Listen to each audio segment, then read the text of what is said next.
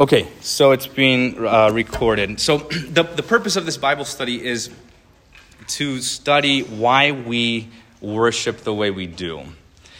And I'm recording this so that you guys can refer back to it in days to come and months to come. And for new members and people who join the church, I can kind of send this to them and they'll have it. So I want to answer the frequently asked questions that people have when they come to Zion. So it's like, why do we worship this way? Right? Why is the service in this particular order? Or why can't we be more flexible in the service? Things like this. Or another question is, well, other LCMS churches, other Lutheran churches worship in this way or this style, so why can't we? Why don't we do it? So what I want to do is address that. And in years past, I've gone through the liturgy in depth, and that's not what I'm going to do today. I'm basically going to give an argument, four arguments, for why we do what we do and the benefit of it. So it's really a defense of liturgical worship as opposed to anything else. So who is this for? It's for Lutherans, for lifelong Lutherans who have just grown up with the liturgy, doing what you're doing, but not knowing why you're doing it. And it's also for converts, or those who are coming from other denominations, and kind of see our service and see a big difference between the church they left and the church they're coming to.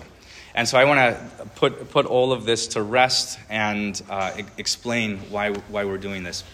Now, my main argument here is not going to be a refutation of contemporary worship per se. The reason it won't be is because contemporary worship is very difficult to define because it's always changing. And so once you say, well, this is what it is, and then someone says, well, no, this is what I mean by contemporary worship. I mean this music, or I mean this element, or I mean removing this, or I mean adding this and that.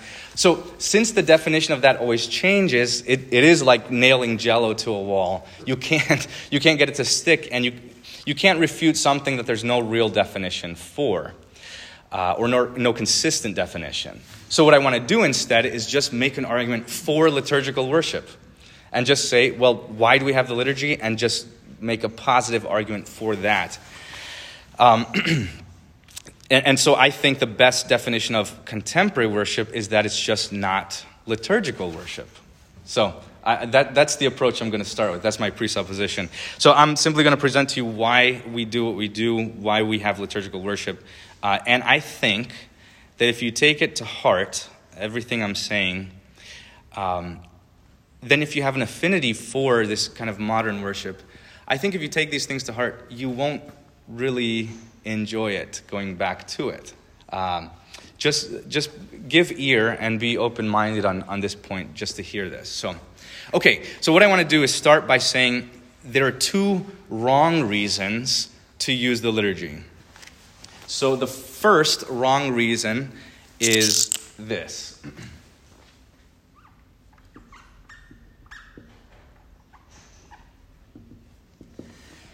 Is to say that we use it simply out of preference. So it's a matter of taste or style. That the argument goes, well, worship style is about preference. Contemporary worship exercises their preference, and liturgical worship exercises our preference. So we're just here because we prefer it. And so it's just a matter of taste, and you just kind of go to the church that you kind of prefer. It's a matter of opinion, and it's just about style and taste, which is really a postmodern idea that there's no objective truth or objective beauty or anything behind what we do. My response to this would be, well, whose preference is it? Whose preference? Who gets to decide that? Is it the pastor or the congregation's preference? Right? Is this done, if it's done by the congregation, is it done by vote? And then what kind of vote? Is it just a simple majority, like 51%, or super majority, 2/3, of the congregation that has to vote for this, does everyone get an equal vote? Do those who rarely come to church, who come to church maybe just on Christmas and Easter, or do they get the same vote as those who show up every Sunday? Or do those who give more have more of a vote or weight behind their vote? Or those who don't give anything to the church in offering? Do recent converts who don't know much and who haven't been Lutheran long, do they have a vote in this? How would they make an informed decision on it? And how long do they have to be a member in order to have a vote on something like this? Does knowledge factor in? For example, what if I gave a test and said, if you pass this test, then you can have a vote. If you know the whole catechism, then I'll let you vote on what we should do in worship. Well, that would be a fair thing, too. That would be something based on knowledge or merit. Or maybe we let the people who don't come to church, the unbelievers, decide what we should do in church, because maybe if we do what they say, then they'll come to church, right? That's another argument that people have. So it's kind of like a let's cater to them, a quid pro quo. You do this, you change these things, and then we're going to be there. So the real issue with preference is whose preference goes and whose preference is it. My point here is that preference only works if some people's opinions are preferred over others. Because there's always going to be a disagreement, right? So somebody is going to be in the minority. So then what do we do about that? How do we make preference the standard here? How do we elect this on preference? Now, the second thing, the second wrong reason to do or to have liturgical worship is this.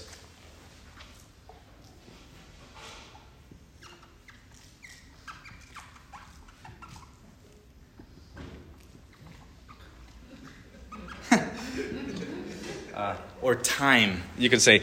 We've always done it this way, right? That's a reason, but it's not a good one. So to simply say, well, we've always done this way, it's our tradition. Now, my response to this would be, how much time has to pass for that to be true? How much time do you have to go through to then say, well, then we've always done it this way? So if I introduce something today, how long do we have to do it for us to all say then, well, this is the way we've always done it? Right? How long does that? Is it a year or 5 years or 10 years or something like this? Also, whose past experiences get to define this? Right? So some say, look, we've always done it this way at my church or at my old church. But the truth is, you're not at your old church anymore. You're at this church, and so that should count for something. We're not going to change things at that church, so then why would we try to change things at this one? So, also, how much church history counts towards this argument? So, do your 50 years in your particular Lutheran church trump, for example, 500 years of Lutheran history, or 1,500 years of Christian history since the time of the New Testament, or 6,000 years starting from the Old Testament? So, which time period trumps the other? So to say, well, I've always done this in my lifetime, but that doesn't mean that's what has always been done always, right? Or throughout history. So my main point here is that doing something for all of your life doesn't necessarily make it good, because you could have been doing something the wrong way for your entire life. And you guys know examples of this. I don't know. Things you do in your home, the way you clean clothes, or if you vacuum the floor. You could have been, well, this is the way my mom did it. Okay, well, she did it the wrong way, and here's the right way to do it, right? So just time itself is an argument, but it's not convincing enough, because you could do this with anything. Yeah. People in other religions, if they use that argument, well, this is how we've always done it. I grew up a Mormon. This is how I've always worshipped God. Yeah. Why should I have anything ever challenged in my world? Then this is a way to argue. Right. Exactly. That's a good point. The crossover in Christianity. Yeah. Yeah, if we simply use that argument and say that something is then true because it's all I know, well then that's not a good argument, right? It is an argument, but it doesn't hold its weight. So these are common reasons why. This is kind of the lazy answer. So why do we do liturgical worship? Well, it's our preference. Okay, leave me alone. Or why do we do liturgical worship? Well, we've always done it this way. We're not going to change it now, so buzz off or something. That's the wrong reason. The right reason is one. There's one right reason to have liturgical worship. And we don't do it because it's our preference only. We don't do it because we've always done it this way. We do it out of conviction. We are convinced why we do what we do. We're convinced that this is the right way, and it is wise to do so.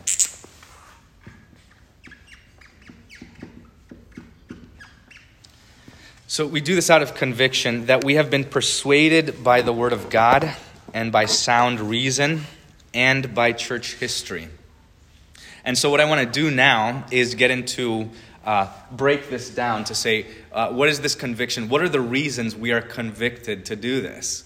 And I think there's 4 major arguments for this. There's probably more, but this is what I've come up with. The first reason is that the liturgy is ancient and historical.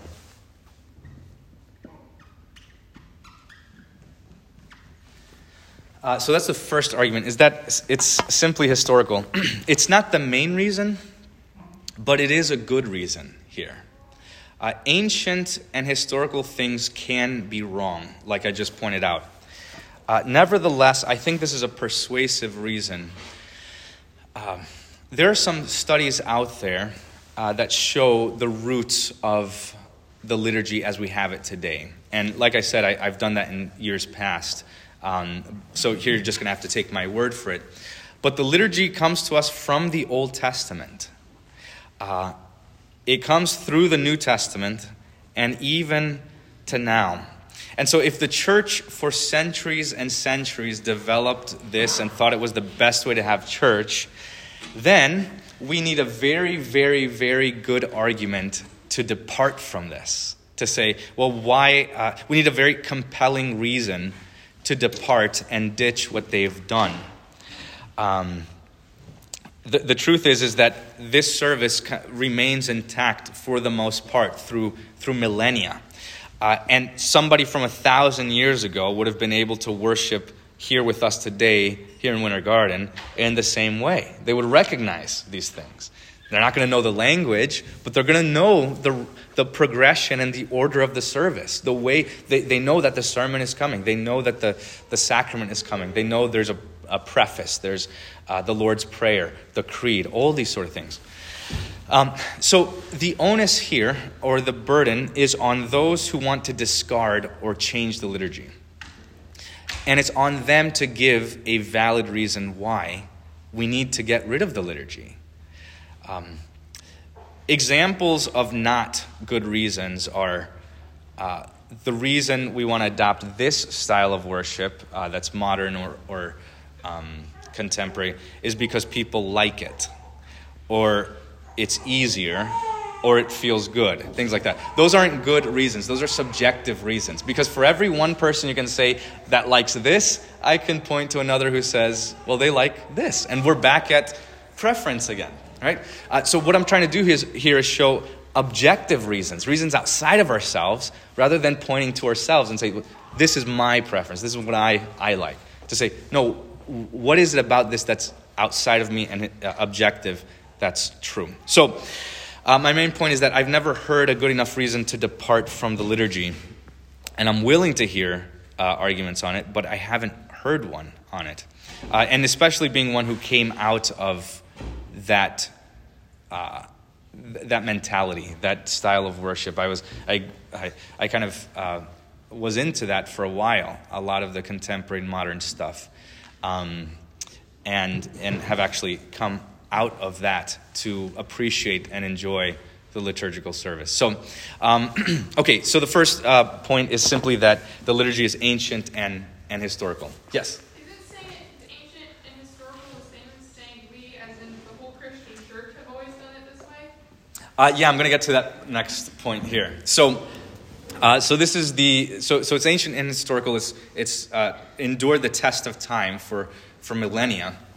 Now the second point is this: old churches throughout the world use the liturgy until very recently, and most of them still do.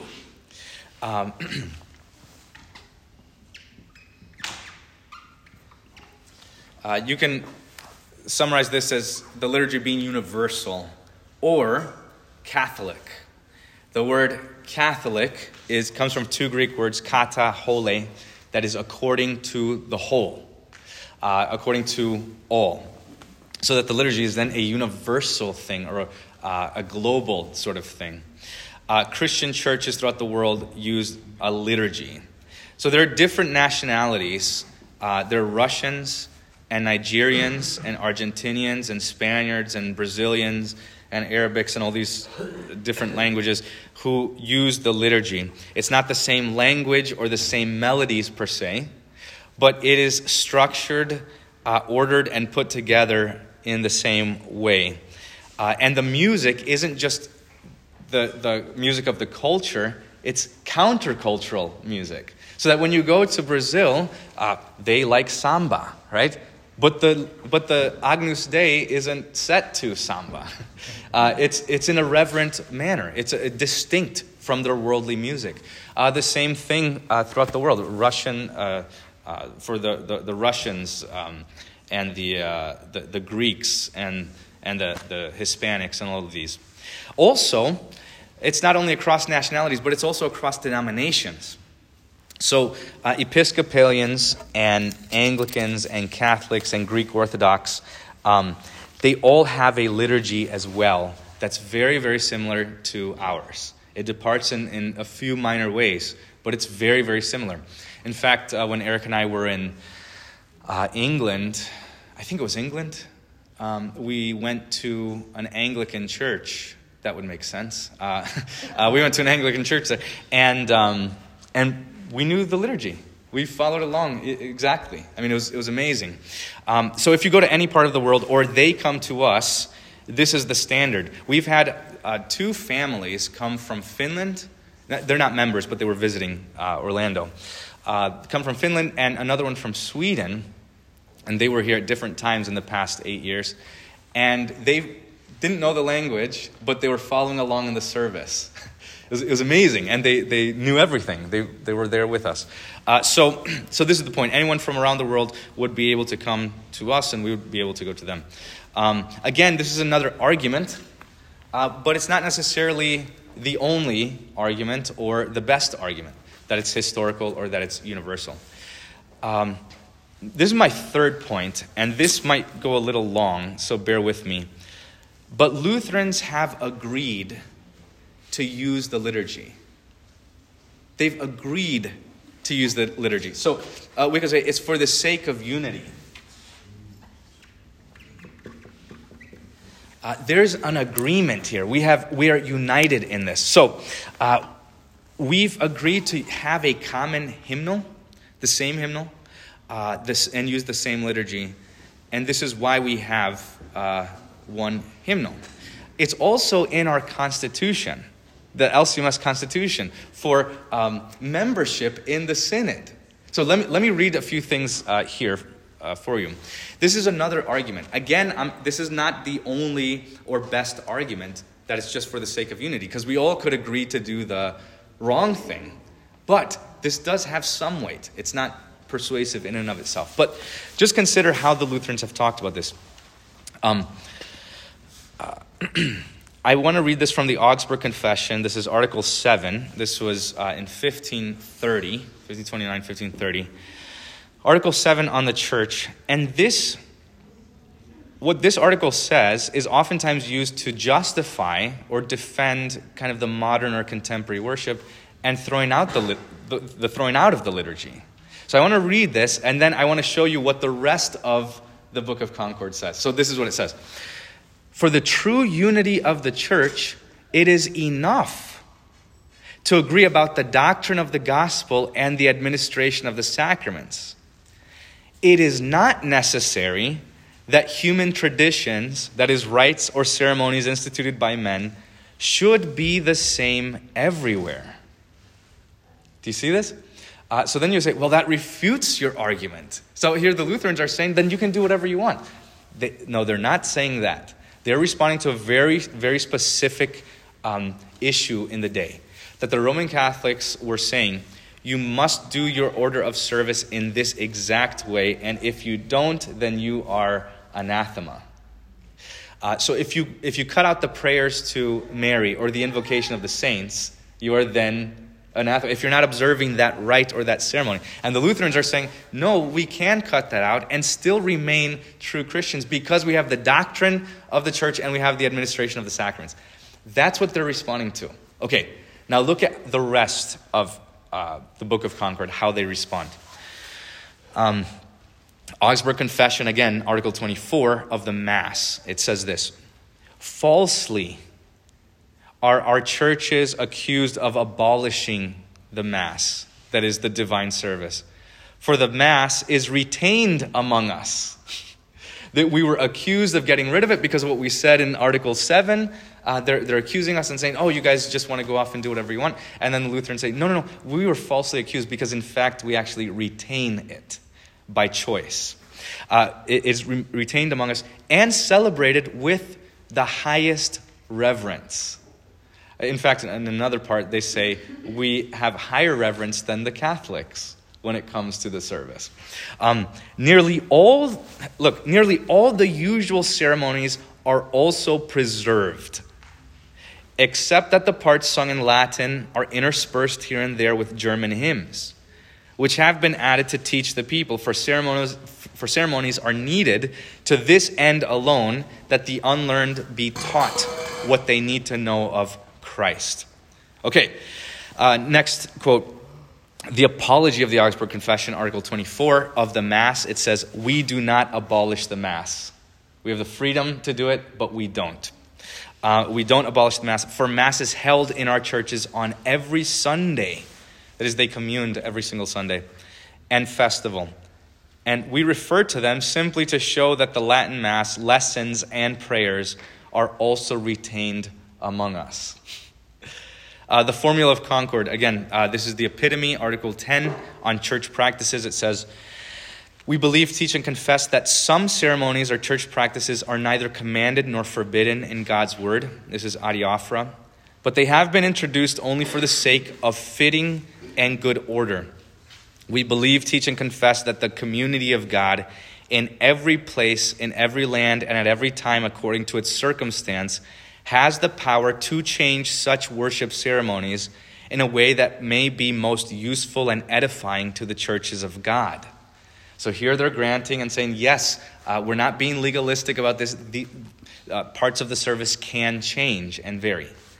Then it continues with this sentence. Nevertheless, all frivolity and offense should be avoided in this matter.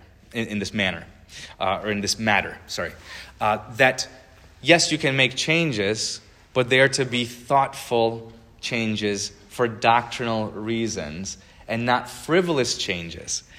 What you like is a frivolous thing. That is frivolity. To do something, so we're saying, yeah, you have the right to do that, but you can't abuse that right and just do whatever you want, just for the sake of lawlessness or disorder. Again, the Formula of Concord, the Solid Declaration, Article 10 on church practices says, regarding the changes, they should do this thoughtfully and without giving offense, in an orderly and appropriate way. Whenever it is considered most profitable, most beneficial, and best for good order, Christian discipline, and the church's edification. So that if there is going to be a change, it would be for the better. If you're going to change something in the service, then change it to be more reverent instead of less reverent. If you're going to make it more orderly instead of disorderly, right? So that there is an evolution in this, a growth in this, but that it's for the better, that we're trying to attain something greater, and not just ditching things because we don't like them or prefer them, right? Finally, that's the Lutheran Confessions, what we confess. Now, this is the LCMS Constitution, and it says, this is Article 6.3, if you want to look this up. Conditions of membership says, exclusive use of doctrinally pure agenda, hymn books, and catechisms in church and school. And school. It's both. In the church and in the school, that we're exclusive in this, that we use the same agenda, hymn books, and catechisms. So the main point is that the liturgy isn't what we have to do.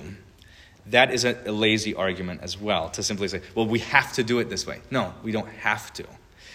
But we have agreed to. And that should count for something. The scriptures say, let your yes be yes and your no be no. So that if you agree to this by being in the synod, then hold up your end of the deal. I want to give you an analogy here. It's the most ridiculous analogy, but it's one that I came up with. If you think of a better one, let me know. Hold on.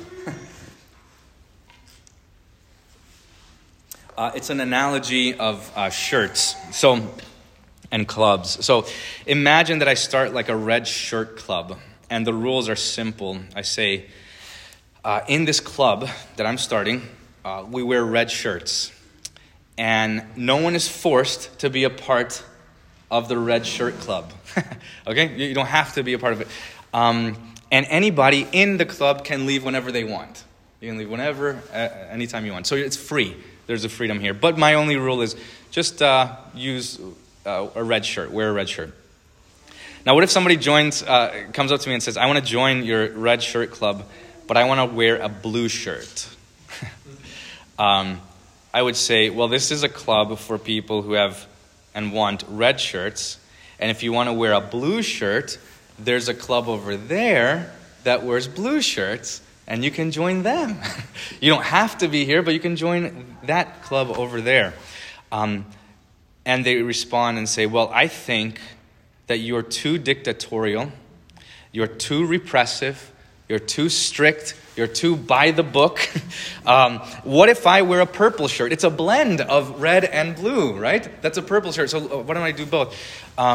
So tell me, in this ridiculous example, who is being reasonable and who's being unreasonable? Who's holding up their end of the deal and who's not? Or who's holding to their word and who's not doing that? That's the issue. Yeah? Clearly the person in the blue shirt. Yes, there you go. Yeah, that's right. So that I think this is my analogy for what it's like when people in the LCMS, in our synod, a confessional and liturgical church body, when people come to this church and want to be a part of the synod, but then say, but I want to do something different, and I want to change and discard the liturgy. And we say, there are churches that have done that. They have done it completely, and you're free to go there. You don't have to be here. That's the main point, is that we're not doing this out of compulsion. There's no fear. We're not going to get fined if we don't use Vespers, right, or Matins or setting 3. But we're just holding up our end of the deal. We said we're Lutherans. We know what Lutherans are, and so let's just be Lutheran, right? If that's what it means. Okay, so that's that's a ridiculous example. Okay, that's my analogy. There's historical reasons, universal unity. Now this last one. Oh, yes, go ahead. In your analogy of unity and all that, isn't it pretty much diluting all those points when the Senate basically, at least passively, permits all this to occur?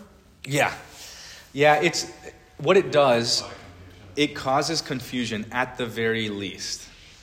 And it causes disunity and division at most.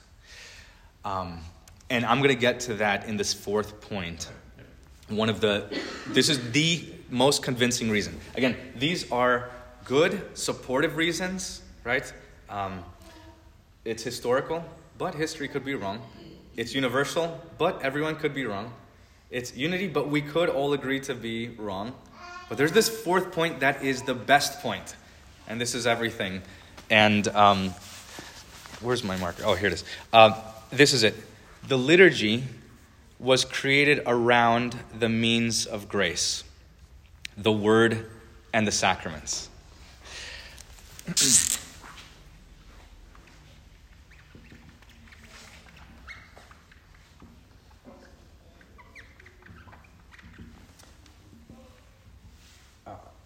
It was created around the means of grace, the word and the sacraments. And I'm kind of cheating here because under this point, I have 4 other points.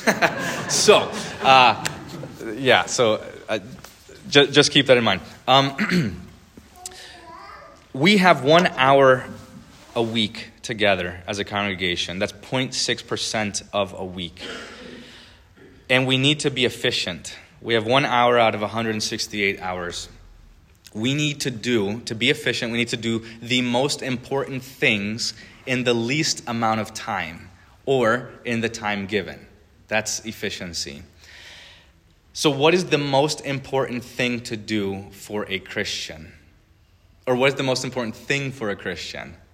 It is the Word of God. Yes, the forgiveness of sins. It is the Word of God. So if that then is the most important thing, then we need to maximize the amount of the Word of God in the time given. So let me ask you a question. You can boil the whole argument down to this. What is better? A church with more of God's Word, a church service with more of God's Word, or a church service with less of God's Word? Obviously, more of God's Word. And my argument here is that the liturgical service is a service with more of God's Word than any other service. Than any other service on the market in existence. It is the one service that is the most efficient, that packs in the Word of God more in 1 hour than other churches can do in months. And I'm fully convinced of this. Okay, so point A. Let me summarize this here. Point A is that the liturgy is not something we do, but it is something that God does for us.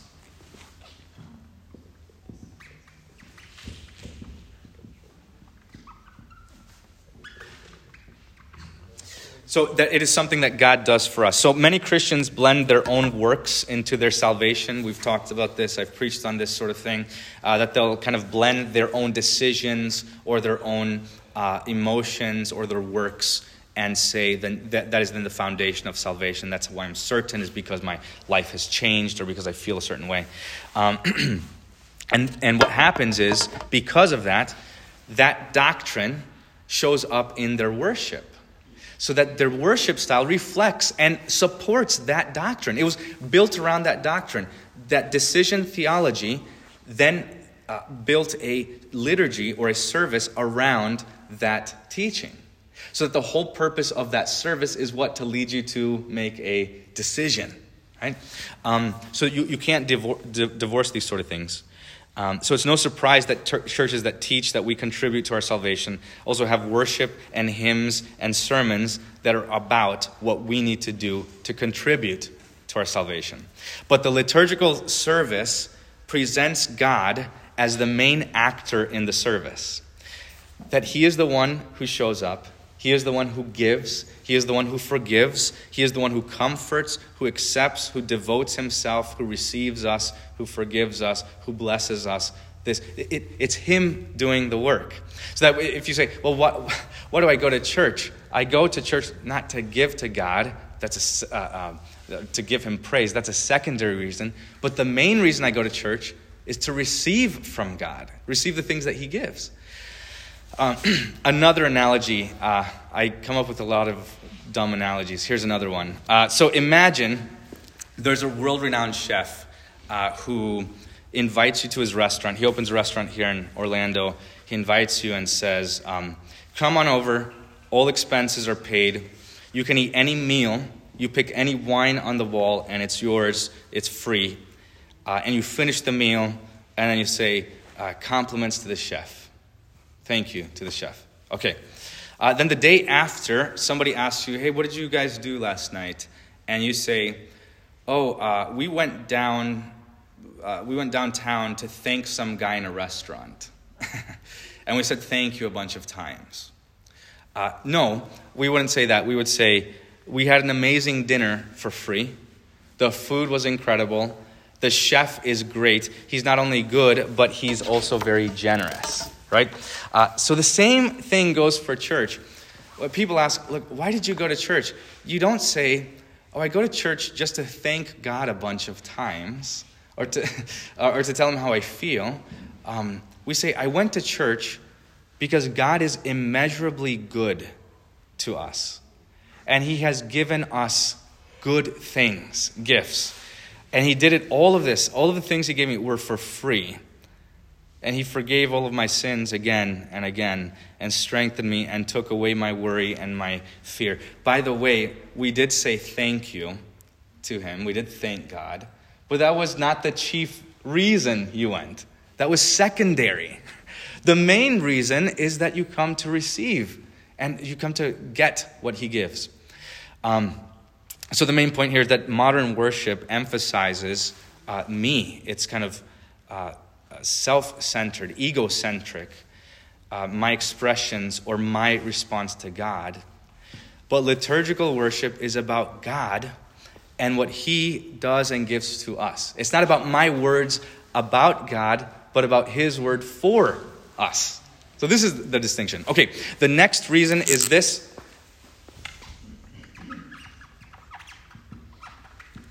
That the liturgy is biblical.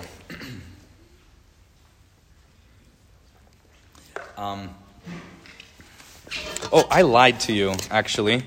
I don't have 4 points, I have 3. Okay, so A, B, C. All right, B, biblical. That the liturgy is biblical. I remember the first time I saw this, and it blew my mind.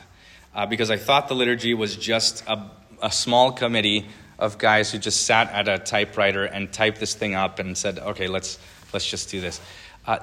It comes from the Bible. The entire liturgy, all of the creeds are from the Bible.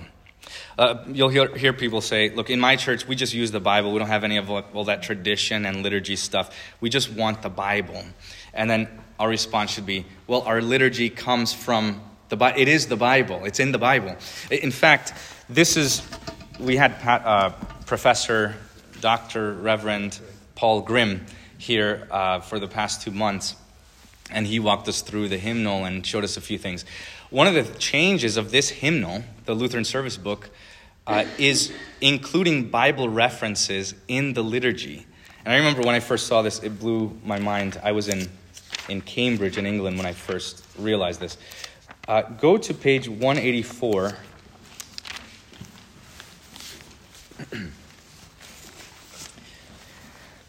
This is the setting that we use here at Zion. And look at the right-hand side of each part in the liturgy here. And you'll see in small, it looks like italicized font, a Bible reference. So that in the name of the Father and of the Son and of the Holy Spirit, the very invocation comes from Matthew 28:19, part B of that verse. The next part, this exhortation, let's draw near with a true heart, Hebrews 10:22. If you see it in those brackets, that means it's a paraphrase or the idea is coming from that. If you see if it's just the plain text without any brackets, it's a direct quote from the scriptures. Psalm 124 verse 8 says, our help is in the name of the Lord who made heaven and earth. Straight from the Bible. Psalm 32:5. I said, I'll confess my transgressions unto the Lord, and you forgave the iniquity of my sins. Straight from the Bible. This next part, the confession, is a summary of the teaching of Scripture. And then the absolution there is from John 20, when Jesus says, if you forgive the sins of any, they are forgiven. If you withhold forgiveness, it's withheld. You continue, we have the glory, the Gloria, the Kyrie, Mark 10:47, straight from the Bible. The Gloria in Excelsis, Luke 2:14. This is the words of the angels. And John 1:29, straight from the Bible. The salutation is coming from 2 Timothy 4:22, straight from the Bible. Then you have, obviously, the lessons are directly from the Bible. This is the word of the Lord. The Old Testament, the Psalm, the Gradual, the Epistle, the Alleluia and verse, the tract, all of that straight from the Scriptures. The Creed, there's something posted on Steadfast Lutherans that goes through the entire Creed, and it goes line by line and shows where each line of the Creed, where it comes from, and it gives the reference in the Scriptures. So that not one phrase in the entire Creed is coming from man's imagination. It's just from the Bible. It's a summary. The offertory, Psalm 51, the psalm that David writes after he's confronted by Nathan and called to repentance after killing Uriah and committing adultery with Bathsheba. That's Psalm 51. We have the prayers of the church. We have the preface, 2 Timothy 4:22. Colossians 3:1. Psalm 136. The Sanctus is a mashup of two texts again. Isaiah chapter 6, verse 3. This is the words of the angels. Holy, holy, holy, Lord God of Sabaoth, heaven and earth are full of thy glory. And Matthew 21, Jesus' triumphal entry. Hosanna, Hosanna, Hosanna in the highest. Blessed is he that cometh in the name of the Lord. The Lord's Prayer, straight from the mouth of Jesus. The words of our Lord, straight from the mouth of Jesus. In Matthew, Mark, Luke, 1 Corinthians. The peace of the Lord, from the resurrection of Christ, straight from the mouth of Jesus. John 20:19. The Agnus Dei, John 1:29. Behold the Lamb of God who takes away the sin of the world. The Nunc Dimittis, the Song of Simeon, Luke 2. We continue. The Thanksgiving afterward. Oh, give thanks unto the Lord for he is good. That's Psalm 107, verse 1. The salutation, 2 Timothy 4:22. The Benedicamus is Psalm 103, verse 1. The benediction at the end. This was Luther's addition to the liturgy. This was not part of the liturgy before. Luther added this, Numbers chapter 6, and it ends there. Every part of the liturgy is from the Bible. It's biblical. So this argument that we're not, we're just following the traditions of men, I mean, that's a ridiculous claim. There's obviously order and sense to this. And like I said, we've talked about that order before. But I just want to show that this is from the Scriptures. Okay, the last part and the last argument is this, that the liturgy is Christological. Meaning, it's about Christ and him crucified for our forgiveness. That's what it means.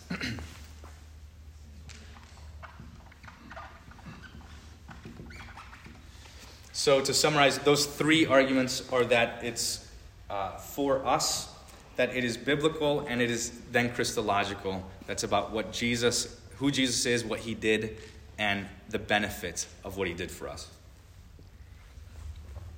Okay, so I want to show you with a few Bible verses. I don't think I have to prove this to you, but I'm just going to do it anyway. That the centrality of the Christian life is Christ and him crucified. And if this is to be the content of our preaching, then it is to be the content of our hymns and the content of our liturgy. If this is the point is everything revolves around this. So look, John chapter 5 verse 39 says, Jesus says, "You search the Scriptures because you think that in them you have eternal life. And it is they that bear witness about me." Jesus says, the scriptures are about me, about Christ. Luke 24:25, chapter 24, verse 25. And beginning with Moses, this was at his resurrection, walking with the disciples on the way to Emmaus. And beginning with Moses and all the prophets, he explained to them what was written in the scriptures, in all the scriptures about himself. Again, John chapter 20, verse 31 says, these things are written so that you may believe that Jesus is the Christ, the Son of God, and that by believing you may have life in his name.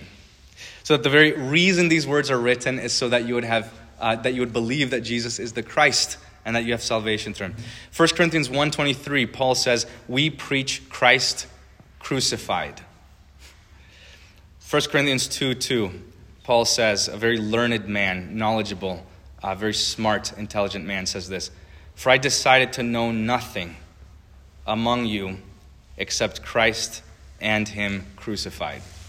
Revelation chapter 5, verse 9, the content of the worship in heaven is what? They say, worthy is the Lamb who was slain. They're still talking about the crucifixion. They're still talking about what Jesus did on the cross. So the main point is that the content of our preaching and our worship, according to the scriptures, is Christ and him crucified. So the question is, why should the service be about the word and the sacraments? And our response should be, what else should it be about? This is the content of the Christian faith. Other kinds of worship will focus on emotions. So if worship is to be about emotions, then we should go for a style of worship that elicits the most emotional impact at the time. The most profound emotional impact. If worship is about style and about taste, then we would use the service that caters most to and fulfills the taste of most people's preferences, right? But if worship is about Jesus, about Christ and who he is and what he's done, then we should use the style of worship that preaches Christ and him crucified. And since worship is about Jesus, it is going to look different than a service that caters to preference or style or taste or emotions. Again, the point of efficiency is that we have 1 hour together each week. And so let's hear as much about Jesus and his word as possible. I have just 2 assignments that I want to close on. I think we could do this here.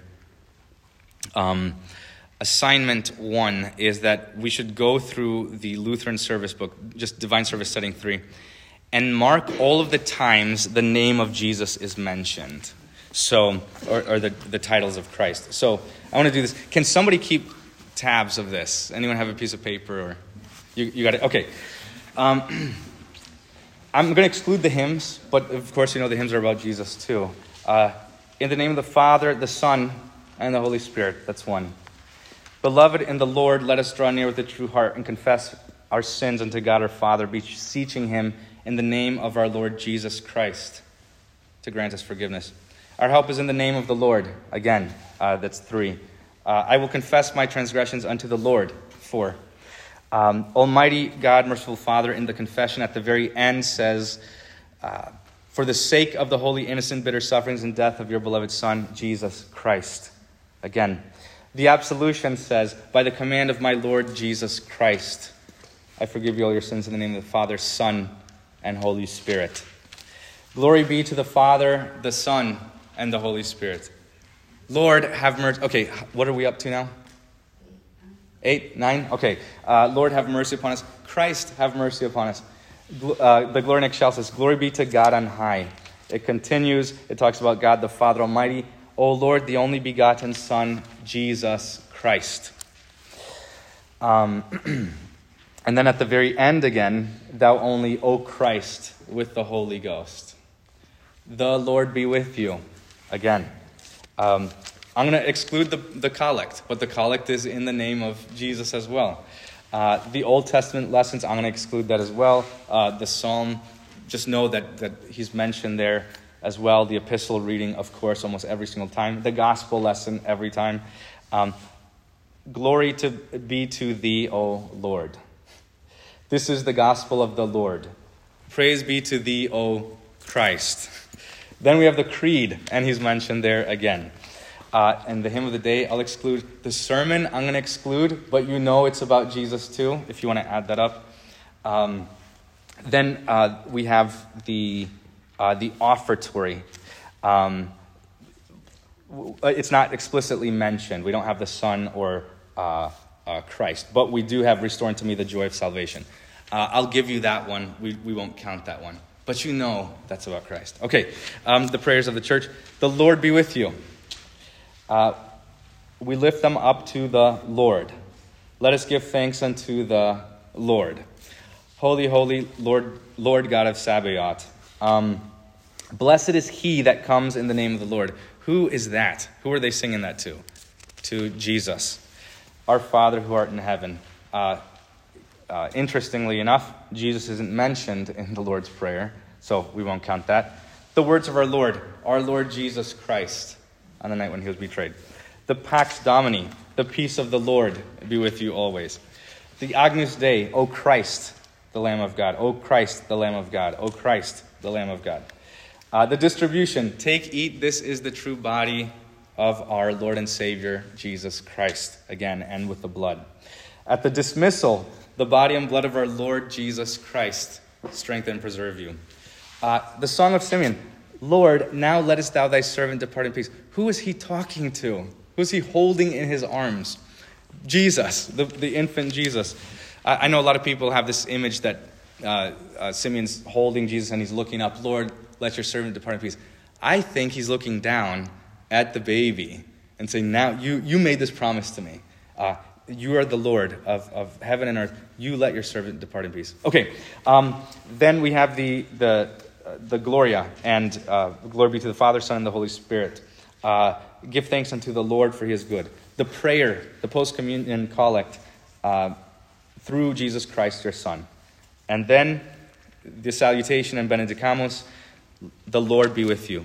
Blessed be the Lord. Finally, the benediction. The Lord be with you. The Lord make his face shine upon you. The Lord lift up his countenance upon you.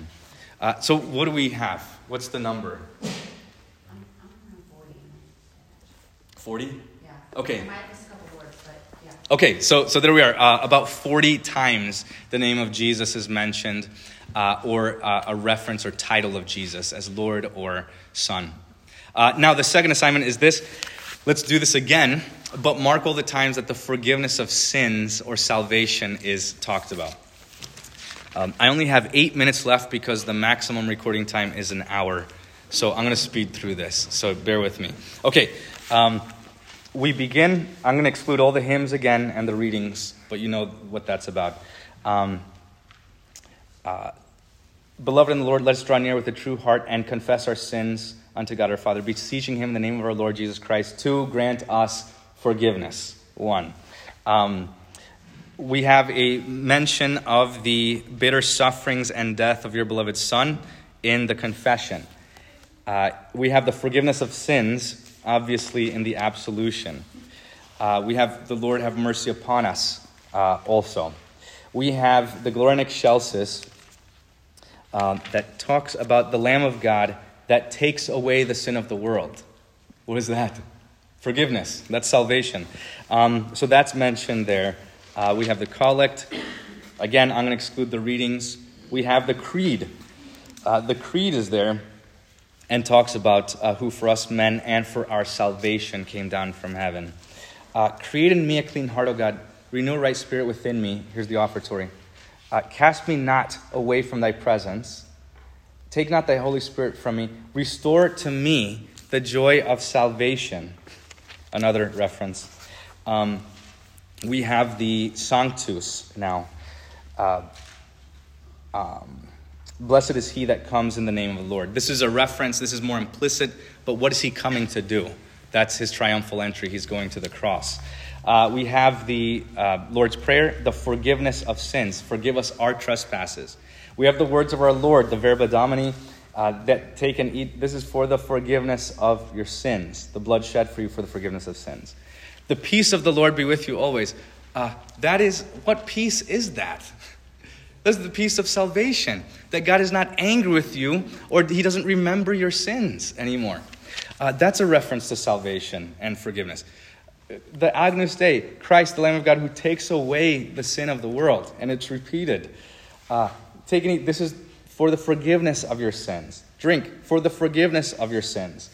To preserve you unto life everlasting. The blessing. Let your servant depart in peace. Let him die in peace. What does it mean to die in peace? It means that that God is not angry with you. You have salvation. A light to lighten the Gentiles and the glory of thy people Israel. Then we have, oh, give thanks unto the Lord, for he is good. We won't count that, but he is good specifically because of his forgiveness. Then we have the prayer look at the second prayer there. We thank you that for his sake you have given us pardon and peace in the sacrament. That is the forgiveness of sins. And then we have everything at the end. The benediction, that the Lord would bless you and keep you, is the opposite of the Lord cursing you and casting you away. That is a reference to salvation. So how many references do we have there? 16. Okay, so we have 40-some mentions of Christ and 16-some references of his salvation. And then we have the epistle lessons, we have the hymns, and we have the gospel, and then the sermon, which is chiefly about Christ and his forgiveness. So I want to ask you this. Can you fit any more Jesus and forgiveness into 1 hour? Probably not. There's nothing better than the liturgy, or nothing that speaks of Jesus and his forgiveness more than the liturgy. In fact, I'll say this. If there were a service with more of Jesus and more forgiveness, then we would use that one. And I promise, you have my word. But the reason we use this service is because objectively it is the best service out there, the best one on the market. If you find a better service, then I want to see it. But we're not attached to the service because we're stubborn German Lutherans or Norwegians or whatever. We're attached to it out of conviction because it delivers Christ and him crucified and the gospel that we need every single day of our lives. It delivers Christ and his word. You're not going to find any more of God's word in 1 hour than you do. It's like trying to drink from a fire hydrant that's opened. There's so much, and it hits everybody in different ways throughout the service. So the point is, we want that. As Christians, we want Christ and his cross and his forgiveness more than anything else. So that's why we do it. We're convinced of it. Okay, that's the end of it. I'll open up for questions. I know we have like a minute, so I'm going to turn off the recording here.